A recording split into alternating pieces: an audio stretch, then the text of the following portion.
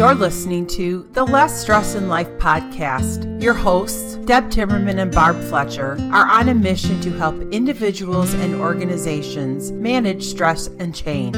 Together, they bring you real conversations, inspirational stories, and strategies to help move you from being stressed to feeling your best. Hey, I'm Deb Timmerman. Welcome to our series of 52 practical tools for less stress in life. This is episode 34. And I'm Barb Fletcher. Our goal is to give you tools and strategies to help you move from being stressed to feeling your best. And today we're going to talk about burnout. So let's start with a definition. Burnout is defined as a state of emotional, mental, and often physical exhaustion brought on by prolonged or repeated stress. Though it's most often caused by problems at work, it can also appear in other areas of your life, such as parenting, caretaking, or relationships. And I can say that I've won the lottery on a number of those. So the truth is, some work actually energizes us. But commonly, we think that long hours have the biggest relationship to burnout. Can you talk to that? Certainly. So it's true that some work energizes us, and it's also true that you can have burnout in 40 hours a week or burnout working more than 40 hours a week. This is what the research says. If you work more than 40 hours a week, it puts you at risk for stroke and heart disease due to long hours. The World Health Organization did a study and found that people working 55 hours a week or more, that workload was associated with a 35% higher risk of stroke and 17% higher risk of dying from heart disease. That's compared to working what we call normal hours. But your work recently, there was somebody who was working normal hours who was still experiencing burnout. Can you share that story? So this client of mine was assuming a temporary position. Lots to learn, lots of dynamics, and found herself in a place where even though she wasn't working extra hours, she was starting to see the signs of burnout. She was starting to be triggered. Her mind was racing, a number of those characteristics. And, I had seen her in February, and then we checked in again in May, and there was a significant difference in how she was feeling. And she was just working 40 hours a week. I can remember working 40 hours a week and managing lots of people, and that in that work, it was challenging. So working in hospice and working with dying families who are going through the grieving process, or maybe there's some stuff in the family that they haven't worked through and that shows up at your doorstep. But my outside of work at that time was really stressful. Marriage was falling apart, had a child who was struggling. So all of those things together really made for the perfect storm. And what I recognized about that experience of burnout is that I would go from job to job, usually every 3 or 4 years, and I'd repeat that same pattern over and over again.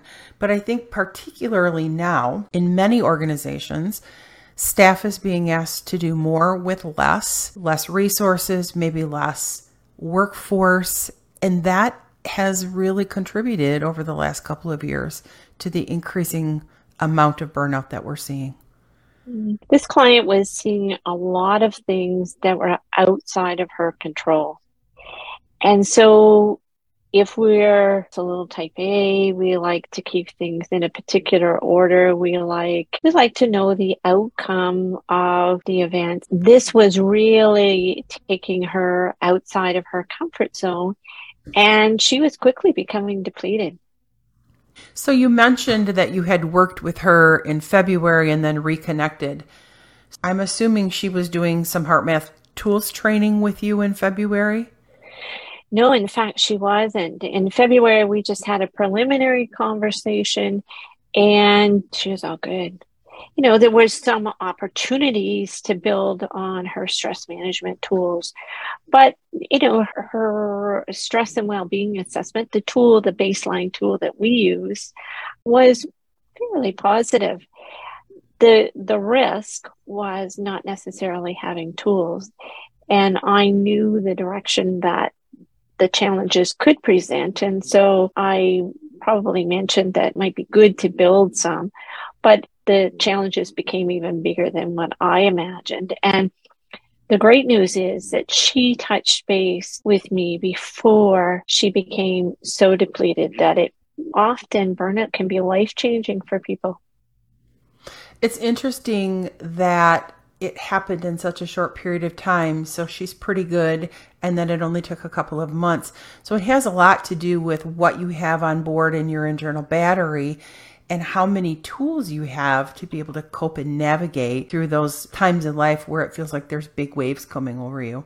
Yeah, it's the interventions. It's being able to take action when something happens to prevent that continuous drain. Those drains that occur that we aren't even really aware of are the dangerous ones. So those are the stories we take home at night about what might have happened.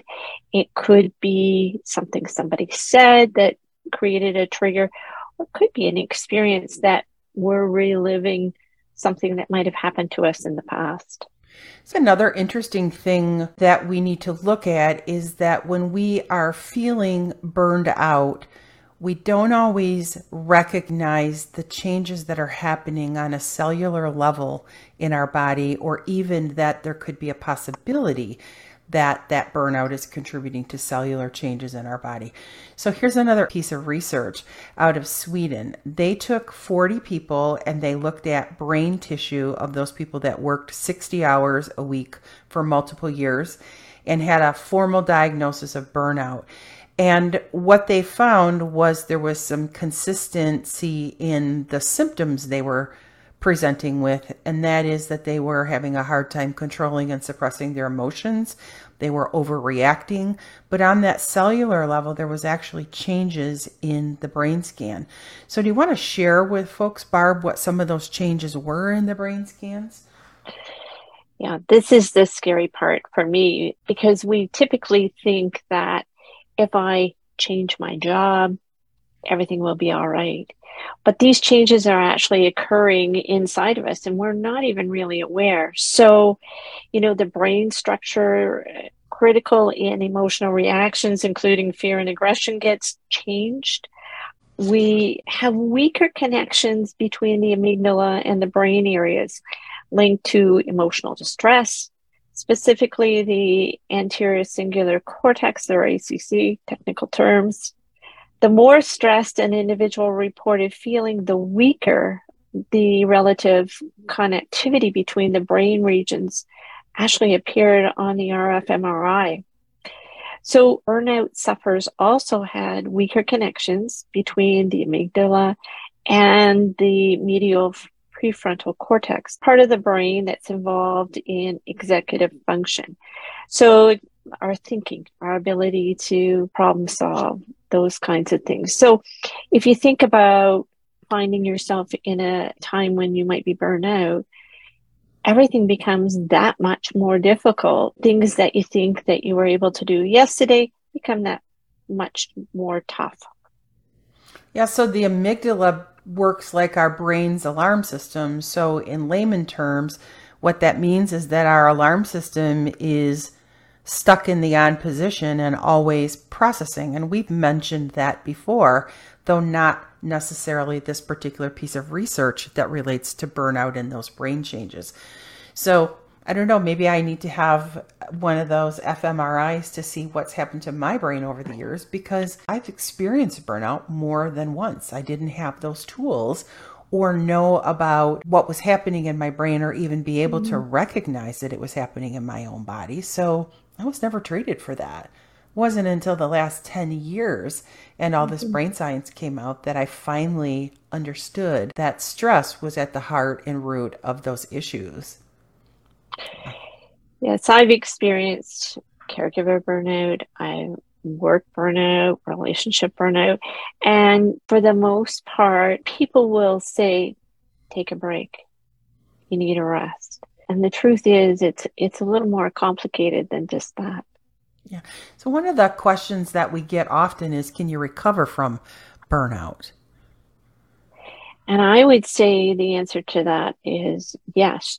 I recently worked with another client who had identified herself as burnout.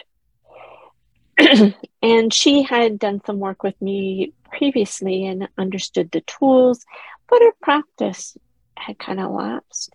She'd, we get complacent. We just like a number of parts of our life. And she freely admitted that she hadn't been paying a lot of attention to that. And so things became very intense for her. And luckily, she recognized the signs and she took herself out of that situation. And boldly, she did it before there was damage done. Because often when we feel that burnout coming on, we can sometimes say things and behave in ways that we'll later regret. And that wasn't the case here. She took herself out and reached out, and we got her practice back going. And interesting enough, she saw her physician, and no discounting the medical system whatsoever, but his response to her was she needed a new job. And so our first conversation was, I'm updating my resume. I need to do this, this, and this. And I said, absolutely. I hear you're going to do all of that. So let's get your practice. Let's understand what your stress management tools are and get that practice back up and running. And so she was off for 4 weeks, rested and practiced. And I checked in regularly. And we did a further stress and well-being assessment. And the shift was actually profound. She went back to work after a month, rejuvenated, enjoying her job, enjoying her colleagues, and even her boss, who she felt had been unfair to her. She saw it from a different perspective. In the US, we don't have stress leave like you do in Canada. So for those who are in the US, it really behooves us to have some tools in our toolbox because our sick leave isn't as great. We'd have to go off on disability, short-term disability, and getting that diagnosis, I think, is more difficult here than it is with you. But the good news is that it's generally 4 to 6 weeks of tools in my practice, and I heard you say that as well with yours, that we start to see these significant improvements, whether or not you can be off on stress leave or you still got to work through this recovery time. I think one of the most valuable tools for me is actually having a baseline and being able to see the starting point, which will offer clues. Because often happens is people regain their previous state of well-being. Maybe it's even better. Without that baseline, they don't even really know it.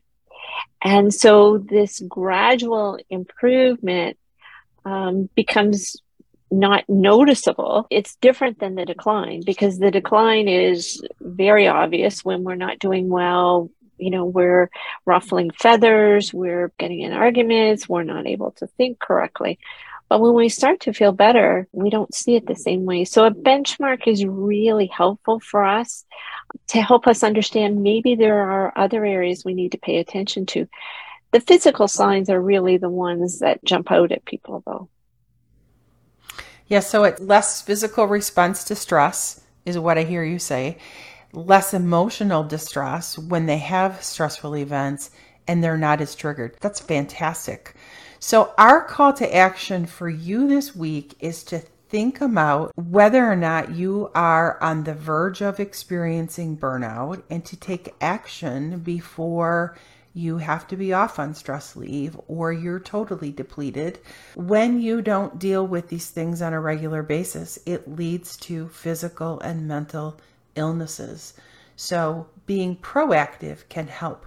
And on our Buzzsprout podcast site, there are the links for taking the stress and well-being assessment.